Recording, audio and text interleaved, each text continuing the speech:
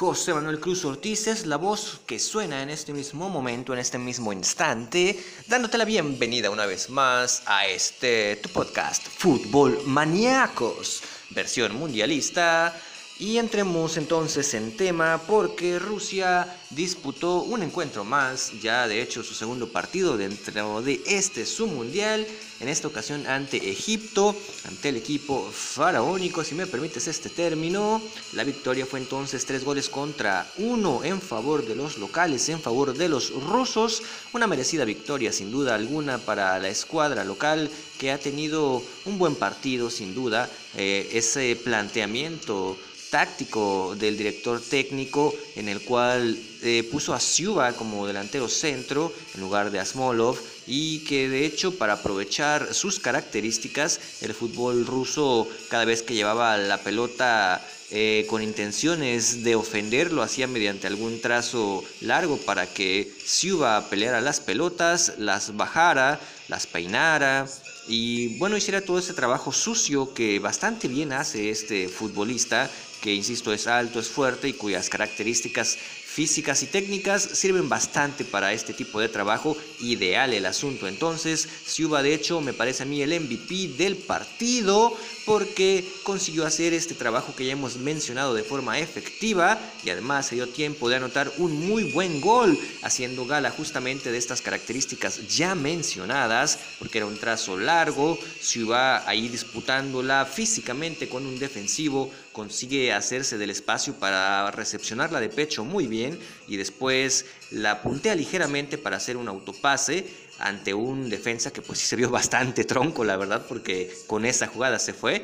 Y ya después la definición de Siuba fue perfecta, completamente lejana al portero, pegadita de hecho al poste, dejando parado auténticamente al guardameta.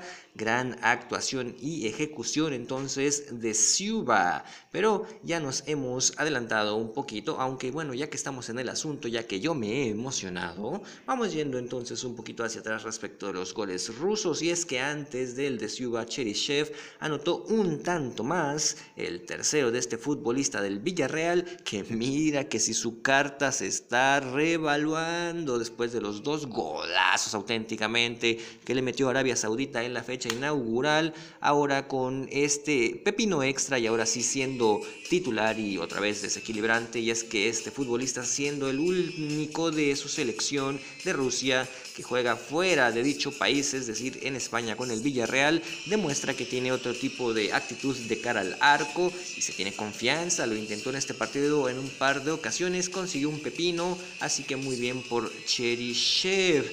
La primera anotación, aquella que de hecho destrabó un poquito el asunto para los rusos, fue un autogol de Fatih, el capitán egipcio, al minuto 47, que de verdad en el estar peleando todo el partido contra Siuba en esta jugada, lejos de ir por la pelota en una mejor, digamos, posición del cuerpo para hacer un buen contacto, se concentró más en pelear contra Siuba por ganar la posición y nada más contactó la pelota con la rodilla, empezó a tocarla a ver hacia dónde se iba y a dónde se fue, pues a su arco.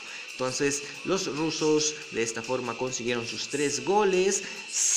Mo Salah logró descontar por los egipcios al minuto 72 mediante el tiro del penal, pero no sería suficiente para que de verdad los rusos vieran amenazada esta clara y merecida victoria. Mo Salah, que volvió a la actividad desde aquella final de Champions League donde salió lesionado y que de verdad en este encuentro se le notó todavía un poco afectado y falto de confianza porque, bueno, tocó la pelota en algunas ocasiones, sí, pero no tenía la suficiente eficacia en sus regates. Trató de hacer varios túneles, no salió creo que ninguno. Y en fin, le falta mucho a Mo Salah para llegar a ser ese gran futbolista deslumbrante y decisivo que fue durante esta temporada en el Liverpool, con lo que consiguió ser el segundo futbolista con más goles en las ligas europeas.